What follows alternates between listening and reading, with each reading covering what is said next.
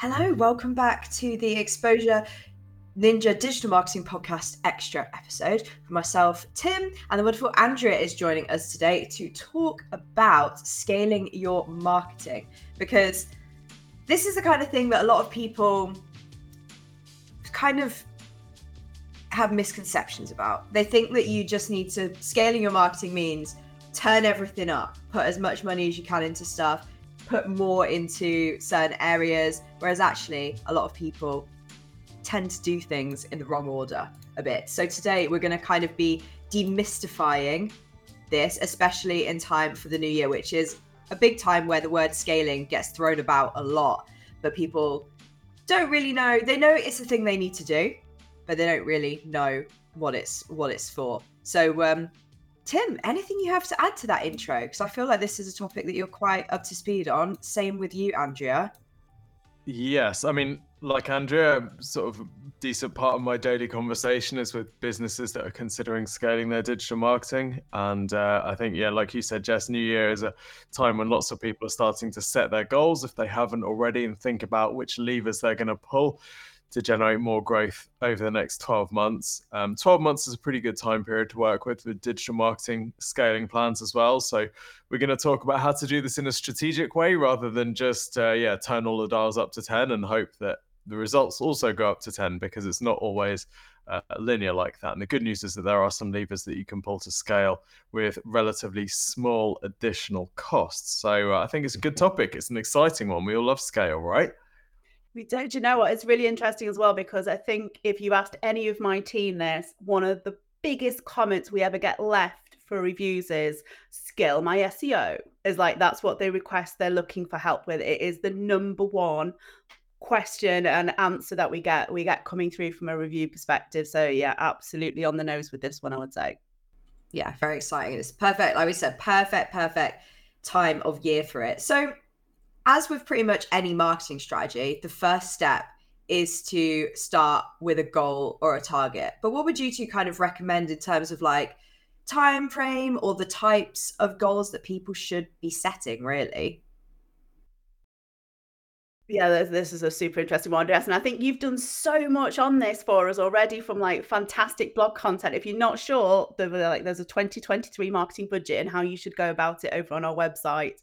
But I think it's being realistic. You know, nobody gets from 0 to 100 miles an hour in months. It just doesn't happen. And I think a lot of businesses that we get through from a review stage who are looking to scale up actually need to take a bit of a step back to begin with, thinking about their business goals, where they are at this moment in time, what is a sensible growth target for the business overall, what have they been doing for the last 5 years, the last few years overall, what has that growth looked like for them, and then thinking about the marketplace, the conditions, where your target audience is at this moment in time. Always super sensible things to be thinking about when you're looking to put growth goals in place. But obviously, Tim, you'll be the expert in this as well, from Exposure Ninja and the growth that we have and kind of recommendations from there. I think everything you said is absolutely bang on, Andrea. I think choosing how ambitious goals should be and how sort of realistic you should be also depends on where you're at the moment, right? So if you're a business that, you know, we've had clients that are sort of large multinationals and they've got really good visibility, but they have like super low conversion rates. And in that sort of situation, actually, it could be quite straightforward to scale because they just need to fix the thing that's broken, right? And I think it's really important early on to work out whether there's something broken that you can fix, because sometimes then it's just like unblocking a pipe, which can lead to much more dramatic scale. Whereas if you've got like a super fine-tuned campaign and you've been doing this for a long time and it's all really like working well, and you've decided that this year is the year that you're going to 10x, well, you've got to think, okay, where is that going to come from? It might just be that you have to 10 or 15x your budget in order to generate that growth. So I think it's about appreciating sort of where you're from and how much low-hanging fruit there's going to be, which, you know, is the first thing that we'd suggest after you've set some sort of goal, really. Absolutely. Yeah.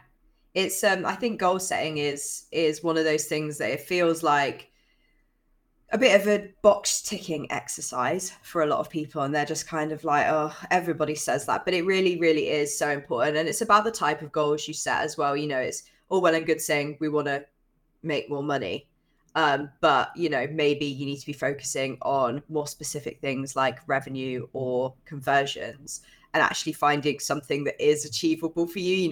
If your goal is 10x, but for the past few years you've only managed to barely even 1x your leads and sales, it's a big ask. So definitely make sure that you're being sensible but ambitious. You want something that you need to reach for, and stretch your muscles a little bit, but you don't want something that's going to be, you don't want to make promises as well to key stakeholders that are just not achievable just because you've watched a marketing video that said that you can 10x. We do that sometimes, I'm not going to lie, but there's some people out there who say you can 10x your marketing strategy by sending text messages to all your customers and stuff, which is a bit odd.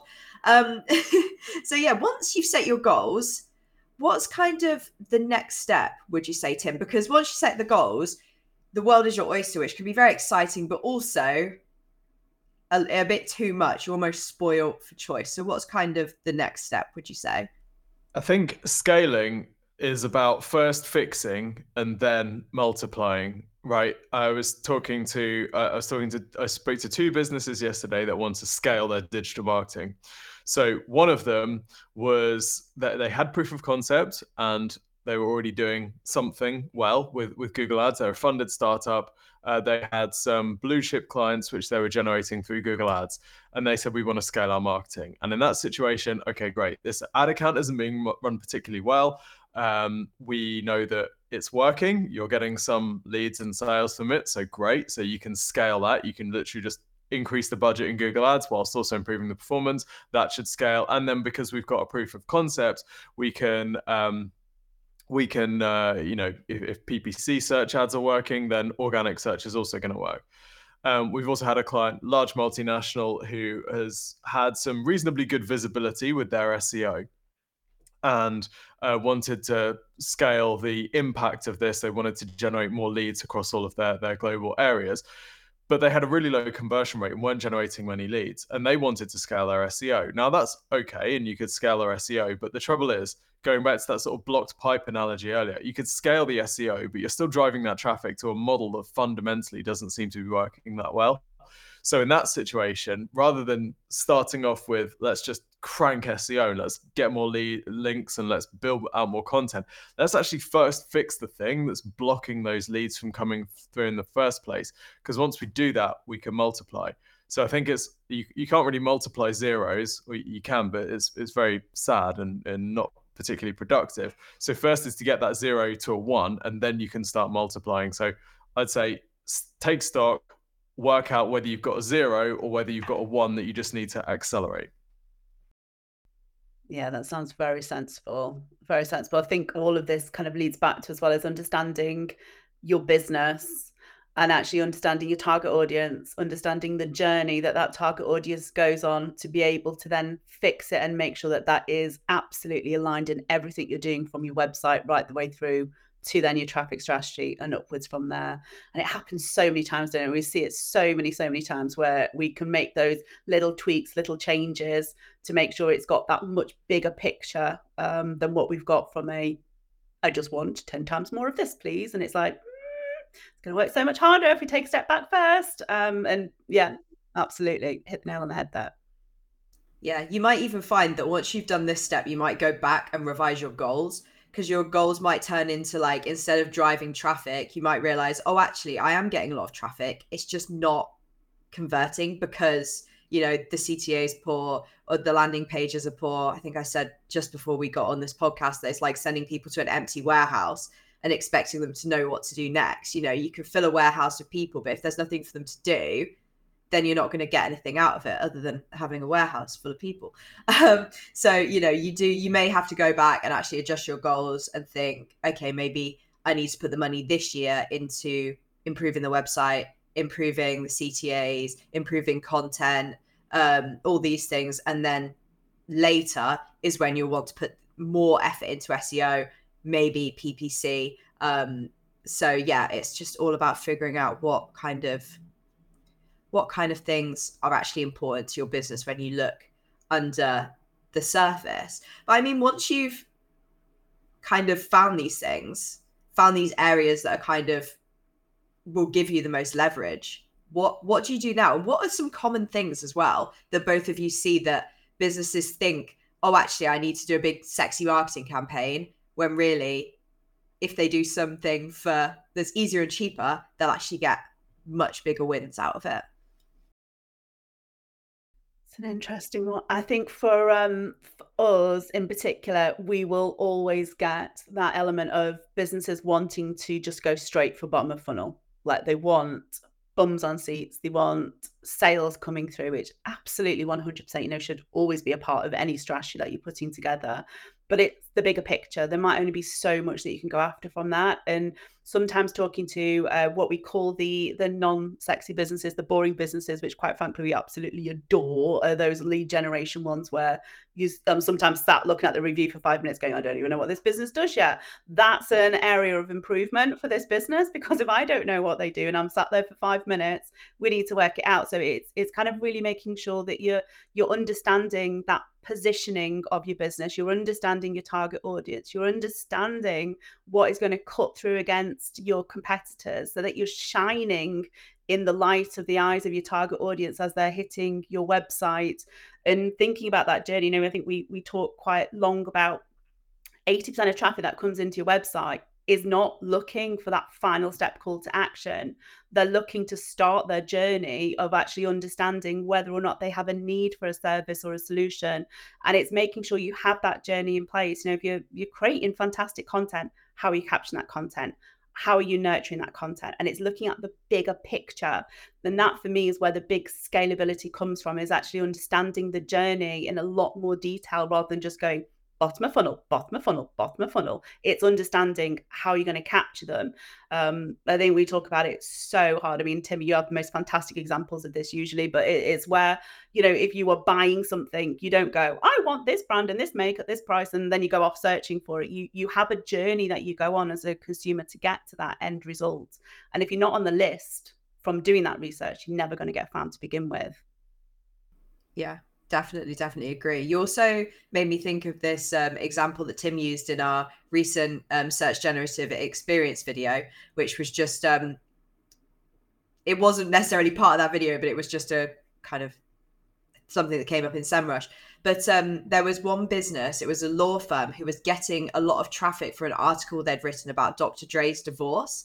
Now, it's one of those, isn't it, where you're thinking, oh, amazing, I'm getting so much traffic for this. Maybe we should write more of this kind of content to get more people in at the top of the funnel. But then when you actually take stock and step back, you realize, oh, these people are all just here for the gossip, because celebrity divorces are big knowledge. They're not actually here to hire a lawyer, and they're probably not going to remember us from this. Or how can we turn this into something that the everyday person will sort of get something out of, and understand that they may need to hire a lawyer earlier than they think, or they should have somebody on retainer, or they should build a relationship with their lawyer. Like, how could you kind of how could you adjust that content to be actually relevant to your target audience in a way that makes them convert? Kind of went around the houses to explain that there. But I think it was just because you talked about the bottom of the funnel, Andrew, it kind of got me thinking about the top, and how many businesses have this content that gets them loads of traffic but no conversions, and that's the kind of quick win that you can think about as well. Tim, what thoughts did you have on kind of identifying the areas of high leverage for businesses? Yes, Filtrante, I think I'm saying that right, has asked, how can I can't read it while it's highlighted. How can I figure out my buyer journey? What about the bits I can't see, like social?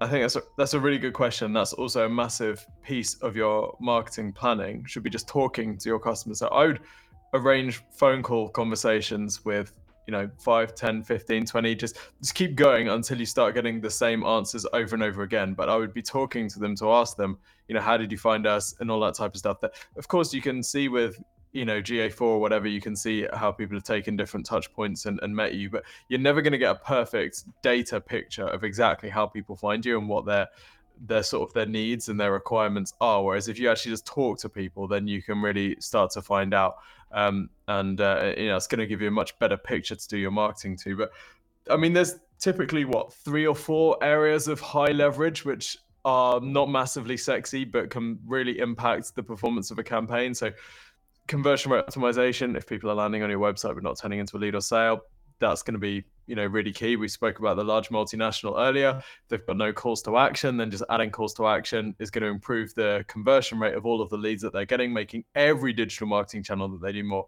productive. And they may not even need to increase their traffic in order to hit their revenue or their lead goals, because they've been getting a whole bunch of traffic that's just been leaving anyway. So that's one area. Email marketing, another area of massive potential leverage. And looking, if you're a service business, what's happening when someone fills in a lead form? Are they getting an indoctrination sequence that educates them about your business? If you're an e-commerce business, what happens when they make a purchase? Are they getting follow-ups? Are they getting broadcasts? Are they getting new, product offering stuff like that? Our email marketing campaigns for a European Content Award, and I would bet my house that it's going to win. It generated 13 times ROI on an email campaign, and within months as well. And what that does is having those email automations in the back end means that you can spend more money on traffic, you can do more SEO, you can pay higher CPCs for your ads, because you know that each of the people that comes through and converts is going to be worth more to you. So that's a really good base to start scaling from, because not only does it just scale everything that you're currently doing, but it means that, if you wanted to be more competitive, you wanted to be more aggressive with what you're targeting, the amount of traffic you're targeting from PPC, you're going to be so much more profitable once you get that traffic through. So I'd look for scaling opportunities like that. Increasing average order value is another one, particularly for e-commerce businesses. A lot of direct consumer brands have really struggled over the last couple of years because they went straight out of the gate. Let's buy loads of customers from Facebook. They were buying those customers unprofitably, expecting venture backing to sort of see them through.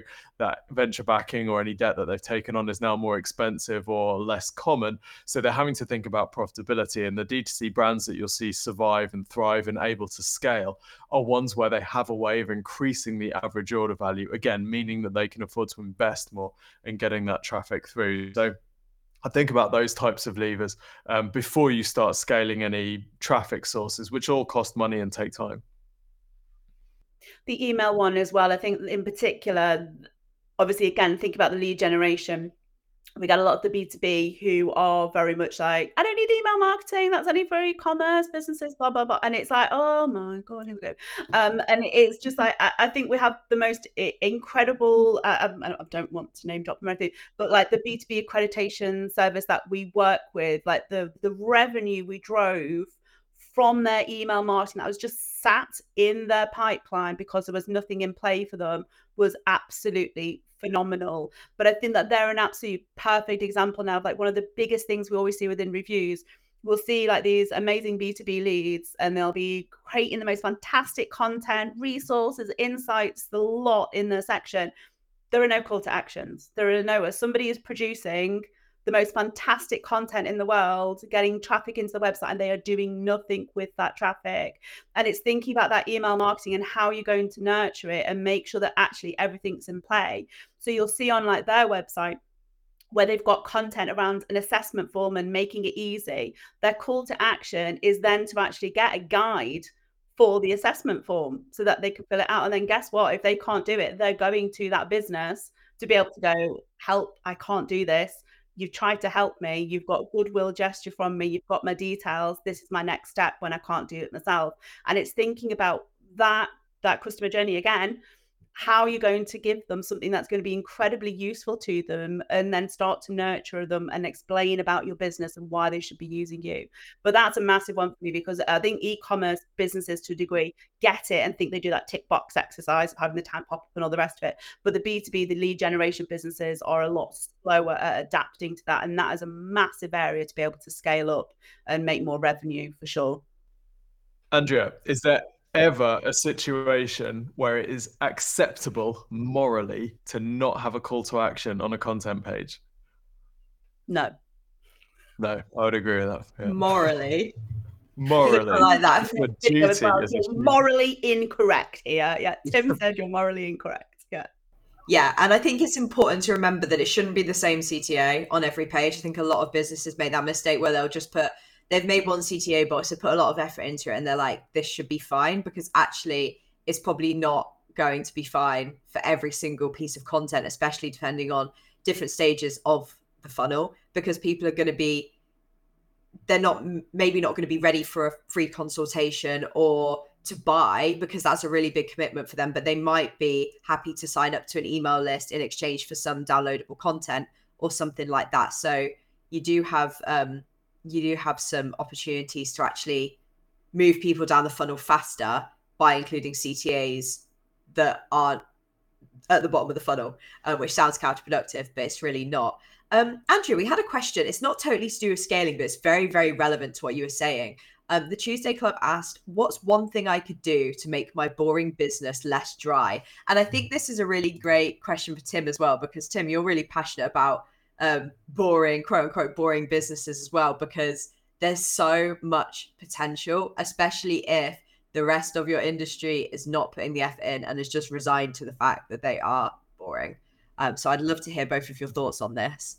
Tuesday Club, let me tell you right now, your target audience does not think you're boring. You may think you're boring and you see yourself as outwardly boring, but let me tell you right now, if you've got a solution or a service to your target audience, they are going to love you, and they do not see it in that way, shape, or form. So it's about positioning yourself correctly to that target audience so that they see you in the light that you want to be seen as. And if you tell us right now what your purpose is, why somebody should be using you, and then you need to build yourself up around that, thinking about what you do that's so special. I think like the likes of Bevan always uses this one where he talks about, he'll ask a client, if you were in a pub with somebody, you were talking to them about what your business is, how would you describe what your business is? And you may lead with, oh, it's really boring. But by the time you've got dug into it, you're really excited about it. You're not doing this for nothing. There's something that's really exciting to your target audience. And it's pulling that out and drawing that out so that you are telling them as soon as they hit your website, this is me. This is for you. You're in the right place.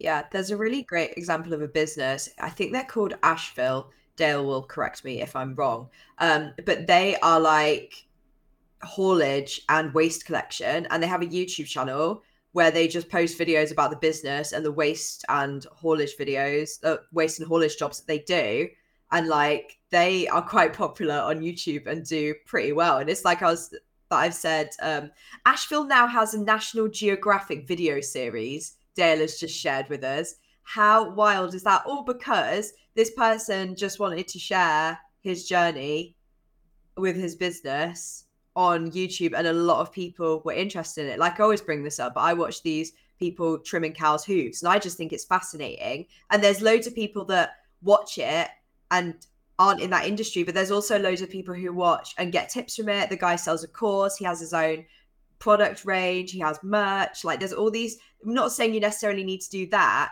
but there's so many things about what you do that other people find really, really interesting that you just don't expect. So yeah, trust me, there are ways of doing things.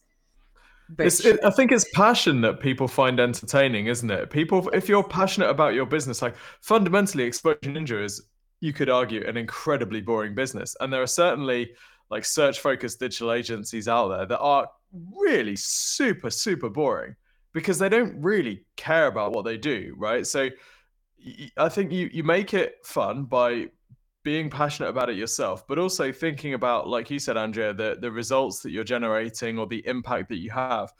We worked for many years with a ball bearing manufacturer. You can really get more boring than ball bearings, right? You can really get more commoditized than ball bearings, but actually they were incredibly passionate about the fact that if you're installing these ball bearings, you're not going to have to replace them after however long. And it turned out they were doing ball bearings for like NASA and all these Formula One teams and all this type of stuff. Actually, ball bearings literally make the world go round. Well, not literally, but they make all the items on the world go round. And you know, before long, after 10 minutes of conversation, there's actually a real passion there. And there's a passion for that business that can be communicated through the marketing, which all of a sudden positions you completely different from your competitors, which are fed up with their businesses. They are fed up with their industry. So yeah, be pumped about it. Yeah, definitely.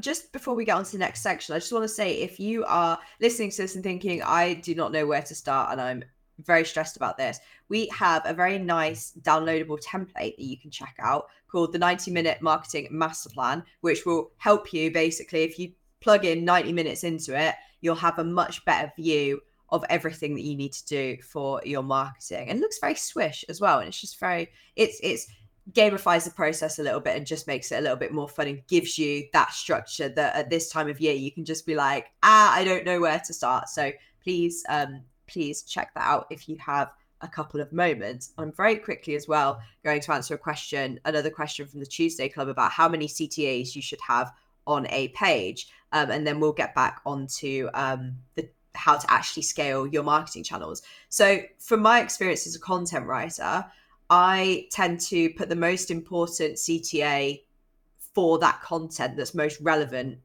the highest in that content, and then add more relevant but maybe less important CTAs throughout the content, or just ones that fit into the guide. So for instance, I might be writing a guide about tripling your traffic and saying something about emails, and I'll say, here's a guide we made earlier that we use to gather email, people's emails. Like we're quite brazen with that. But it's, for instance, I've been writing some content about a law firm marketing playbook that we've been doing. So those blogs start with the CTA to download the playbook, but then there's also other things for people who maybe are just curious about how law firms do marketing and don't want to download such a tailored ebook, but they might be interested in downloading our book, or they might want to speak to us and get a free review, which you can also get at exposureninja.com/review.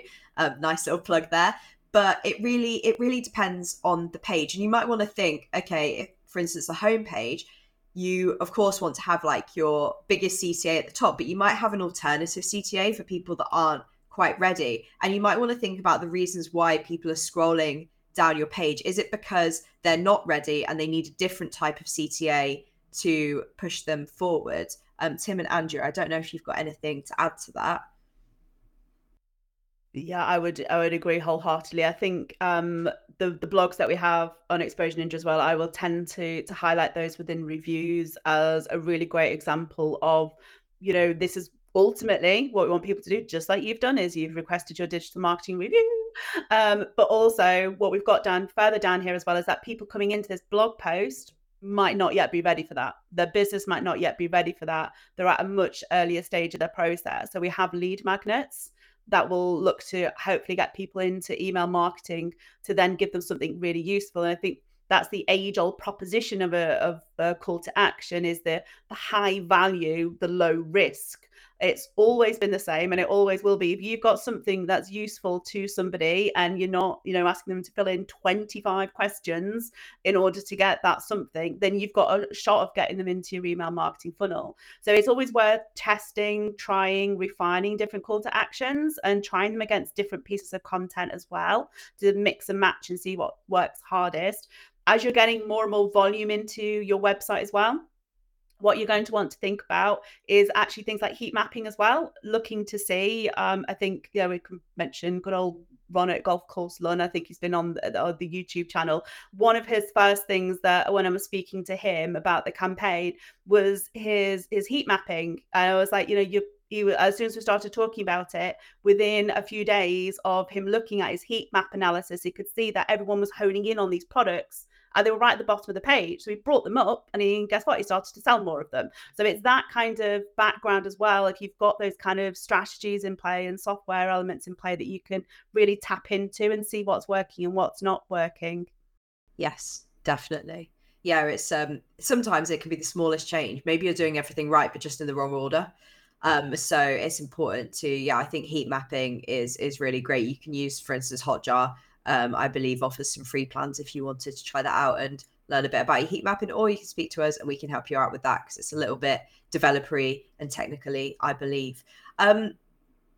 We've been on a little adventure for a while, so I'm going to bring us back to talking about scaling your marketing channels. So once you've actually identified the channels that you want to scale, what's next? Big question, I know. But that's what marketing managers will be thinking. What on earth do I do now? I've got all my channels. What's next? I think this depends on the particular channel. So with a lot of paid channels, if you want to scale, you're going to be scaling your budget. There's no sort of way around that. And you need to be sensitive when you're doing it. So if you've had like a Google search ad campaign, for example, that's been running for a long time, and you want to double the results that it's generating, you may not want to just jump straight in and double the budget, because it's going to take Google a little while to warm up and find a productive use for all that additional budget. So you probably want to scale it a bit more gradually. I would also suggest that as part of your marketing strategy, you will have wanted to project what your metrics should be throughout the year in order to hit your goals. When we're doing this for clients, we work on a quarterly basis. So we'll set quarterly milestones that get them to the annual goal. And that allows us to work out, even by month inside each of those quarters, where we need to be in order to hit our goals. What we don't want to do is just say, right, we're going to double the number of leads that we're generating per month from this particular channel. So let's just go for it. And we'll hope that by the end of the year, we're about there. We want to make sure that we can see that progress throughout the year. And we want to set those milestones ahead of time, so that we know if we're off track, we'll see that nice and early. Otherwise, it becomes a thing of like, oh, we're not quite there yet, but maybe we'll catch up later on in the year. Whereas if you're just super clear about exactly where you need to be each month, you can make those adjustments as you go, rather than waiting until it's too late. Yeah, I totally agree with all of what Tim has said there. It's if you know you've got everything right, if you know you are scaling from a pay-per-click perspective, it hopefully makes it a much easier proposition for the likes of budget sign off, because you know if you put X in, you're going to get Y out, and that will make sense financially because everything else is running beautifully and your machine is working in the back end and your conversions are coming through, and it is just a case of scale with reinvestment from there with the paid ads. Obviously other channels have slightly different kettle of fish when we're looking at different elements of how you can scale. Yeah, definitely. We've got a few minutes left, so it'd be really nice to know a bit about adding new marketing channels. So even though, you know, what we've talked about a lot is kind of scaling your existing channels, the way that some businesses might need to scale is by adding new channels. For instance, a big one that we've talked about today is email. So how can you kind of take what you know and take that into a new space? If we're looking at email, I would certainly say it is understanding that customer journey. So you know your customer journey, you understand what's going to entice them into your email marketing funnel, and then matching the kind of traffic strategy that you've got. So if you are going bottom of funnel, we need something that's going to entice them into bottom of funnel. We're going more middle of funnel, where they're in that consideration phase. We need a call to action that matches that. And again, top of funnel again, in that research mode. So it's all about matching your journey. It's obviously something we do day in, day out here with the likes of, we have an automation email funnel set up for businesses who need that very advice and that very help. So certainly something that you know, we can do inside out and back to front. For me personally, SEO is the big one for me, where if you know you've been running pay-per-click, there's always that consideration phase when you get to pay-per-click of, do I put more money into pay-per-click, or do I now start moving into SEO content marketing so I'm not reliant on paying Google month in, month out for every piece of traffic that comes through to my website? Here we are very much obviously in favor of, yes, when you get to a certain level with paid advertising, we'd recommend moving to SEO. And the beautiful thing here is with pay-per-click is you will have so many learnings of what has worked, what hasn't worked. It's almost been a little bit of a test for your SEO strategy with what's getting you results and what's generating results. So you've kind of got a bit of a head start to know where people are coming from it and what is working, what's generating revenue. And that would certainly be a great opportunity to look at what you've done with pay-per-click and move that over to the likes of a content strategy to start to deliver organically. Obviously with SGE on the horizon as well, that's another kettle of fish that obviously you guys know inside out and back to front that you want to be aware of as well, of what's coming up. But I would personally say that that's where we generally tend to recommend, because nobody wants to be paying Google every single month, because the minute they flick that switch off or somebody else has bigger budgets than you, it's game over. Yeah, definitely. But I'd also like to add as well, if you're finding that search is performing really, really well for you in terms of SEO, then maybe, and you're not doing PPC, maybe you actually need to do almost not necessarily the opposite, but you need to kind of support your SEO with some search campaigns. Or if you're doing really great on social media, for instance, then you should try out, you know, resharing some of your gorgeous content. Or if you're getting some amazing, user-generated content, then, you know, you can repurpose that for paid ads. So there's plenty of things that you can do in terms of adding new channels. Tim, I know you've got a bit of a silly connection, but I don't know if there's anything you want to add. Yeah, Ron has asked a great question about how many marketing channels do your best performing e-commerce clients use? It's a difficult question to answer. The wrong answer is 1, because 1 can turn to 0. But sometimes it'll be SEO and PPC, so SEO and paid search, or SEO and shopping, and those can work really well together. Sometimes it'll be Facebook ads, sometimes it'll be LinkedIn ads. Like it really depends on the business and how easy it is to find the audience. So what the sort of advice that we work to is make sure that you've got your core channels working and then test other channels. If it looks like those other channels are going to be profitable, great. Keep doing them, keep scaling them, and keep building out as many channels as you can find that are profitable. There's no reason why you would limit the number of channels just because, you know, there's some arbitrary number. But at the same time, if you know that you've got like 1 organic and 1 paid channel working really well, and you've tried other stuff and it's really not working, then maybe the key for you is just to go all in on those 2 channels. Just so long as you're not, like completely tied to one particular horse, in case that horse suddenly dies and you're left floundering. Yeah, as long as those channels aren't like TikTok and then also TikTok ads, because that isn't that definitely isn't what we mean. We mean you know, kind of balancing it out and making sure you haven't got all your eggs in one basket, as they say. We had a question earlier, which I think is very, very relevant, and I think is going to be, well, I know is going to be very important to a lot of people, which is about SGE. Should people be concerned? Who's arguing with me about the connection issues? Let me have my question on the screen, please, Dale. Thank you. Should we be concerned about SGE and our marketing plans? Now, I do have a video here, which will also be linked in the description of this podcast, which you can watch, that we launched yesterday, which shares our secret and well, it's not really secret anymore, but our secret and exciting findings about SGE and the ways that you can start testing your ranking and actually ranking in this. Tim, I don't know if there's anything you want to add about that briefly. No, it's difficult to build SG into your projections for next year because we don't know when exactly it's going to be released, and we don't know how it's going to be rolled out, and we don't know how many searches it's going to be visible for. So I think it's really difficult to build it into your projections. Internally, we're actually not really building it into our client projections, but what we are doing is testing it with each client to make sure we know how to get them ranking in SGE, so that when it does get rolled out, we can very quickly pivot and make sure that all of their content on their site is ranking for the terms that we want to target. So I think there are too many unknowns at the moment to be able to build it into your projections, but you do want that reassurance. If you're going to have a really happy Christmas, you want that reassurance of knowing that if this thing drops on the 1st of January or whatever, you know how to get your website ranking on SG, and that's what the video and blog post that we've published should help you do.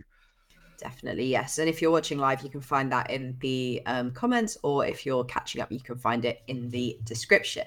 You've got time for one more question for Andrew, which I think is very exciting, which is, how can you scale your marketing when you're opening a new office in a new state? I think this is something that we've done, something that's very exciting, and something that's very, very possible indeed.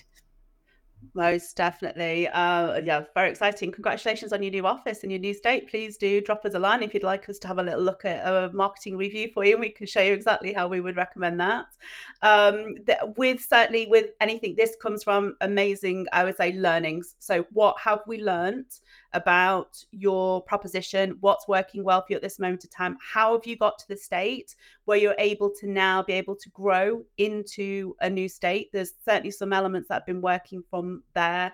And then almost that is all about setting your strategy, setting your goals, looking at the competition around you, looking at what's realistic in that new state. Is it a a completely different set of competitors that we're up against? Have they got bigger budgets? Do you need to be looking to go more aggressively in that state versus where you are at this moment in time? There are so many factors that we'll need to consider and look at. And certainly, I'll say what we'll do within the marketing review. If you want to drop me a line or drop one of the team a line, we can look at that for you. Have a little look at how you're getting on in your current state, and then have a little dig around that geography of the new state, and we can look at the different propositions for you from there for sure. I know you guys have dealt more on campaigns for this kind of stuff, so you've probably got a bit more secret source information of the kind of things that we do, but we tend to look at a kind of a bigger picture version. Where are the opportunities? Where are we going to find them for you? Yeah, absolutely. It kind of depends on the channel. So we've got some track record of doing this for businesses using Google Business, so like Google Local Listings. Obviously, it's just setting up a new listing in the location, but also editing your website content to show Google that you're super relevant for that new state, making sure you've got all the directory listings and making sure that you're starting to build links to any new location pages that you've added onto your website as well. There's also some more fundamental changes that need to happen with the content on your website to show Google that you're relevant for these now 2 locations. So it does get a little bit more tricky, I would say. But like Andrea said, the good news is that you've got some proof of concept. You've usually got an effective CTA. You've usually got some offers that work quite well. So you're not starting from scratch. You're starting from a good baseline. And of course, you should have some authority on your website that you can start ranking for the new state as well. So it depends on the channels that you're using, but it's basically take a what already works playbook from your current state and just literally transplant it over. Request a review and we're able to help you. Yeah, like both Tim and Andrea said, this is something we've done before. And it's definitely more than just, obviously having a Google business listing is very, very important and really helps. There's all sorts of different things. Like we worked with a client who already had 2 locations, but was getting way more traffic to one of the locations, which actually wasn't the one they wanted to focus on both, but the balance wasn't quite there. The smaller city was getting them more traffic and they wanted more traffic to get to them from the bigger city, and they weren't kind of sure where the disconnect was. So yeah, we're very up to speed on how to kind of fix those problems, and we can sort of see it from afar, I would say. So yeah, if you would like to request a review at exposureninja.com/review, you're more than welcome to. And somebody will get back to you soon. I think that's all we've got time for today, which we've done pretty well. I feel like we could go on and on. Thank you so much for coming on today, Andrea. And thank you, Tim, as well, even though your internet has been causing problems today. It's been a bad actor. How rude of it. Don't forget to subscribe to this YouTube channel if you're watching live or on catch up, or follow us on our podcast platforms if you enjoyed this. And of course, as always, leave us a review. We'll be back next Tuesday talking about marketing again. Totally forgot what the topic is. I think it might be SEO or content. It'll be marketing themed. It's going to be one of them. It's going to be one of them. It'll be one of those marketing things. Now, if you follow us on social, you'll get an update beforehand. And of course, if you're subscribed to our emails, you'll also get an email about it. So find us everywhere, pretty much. And we'll see you next week. Bye, everyone. Bye, everyone.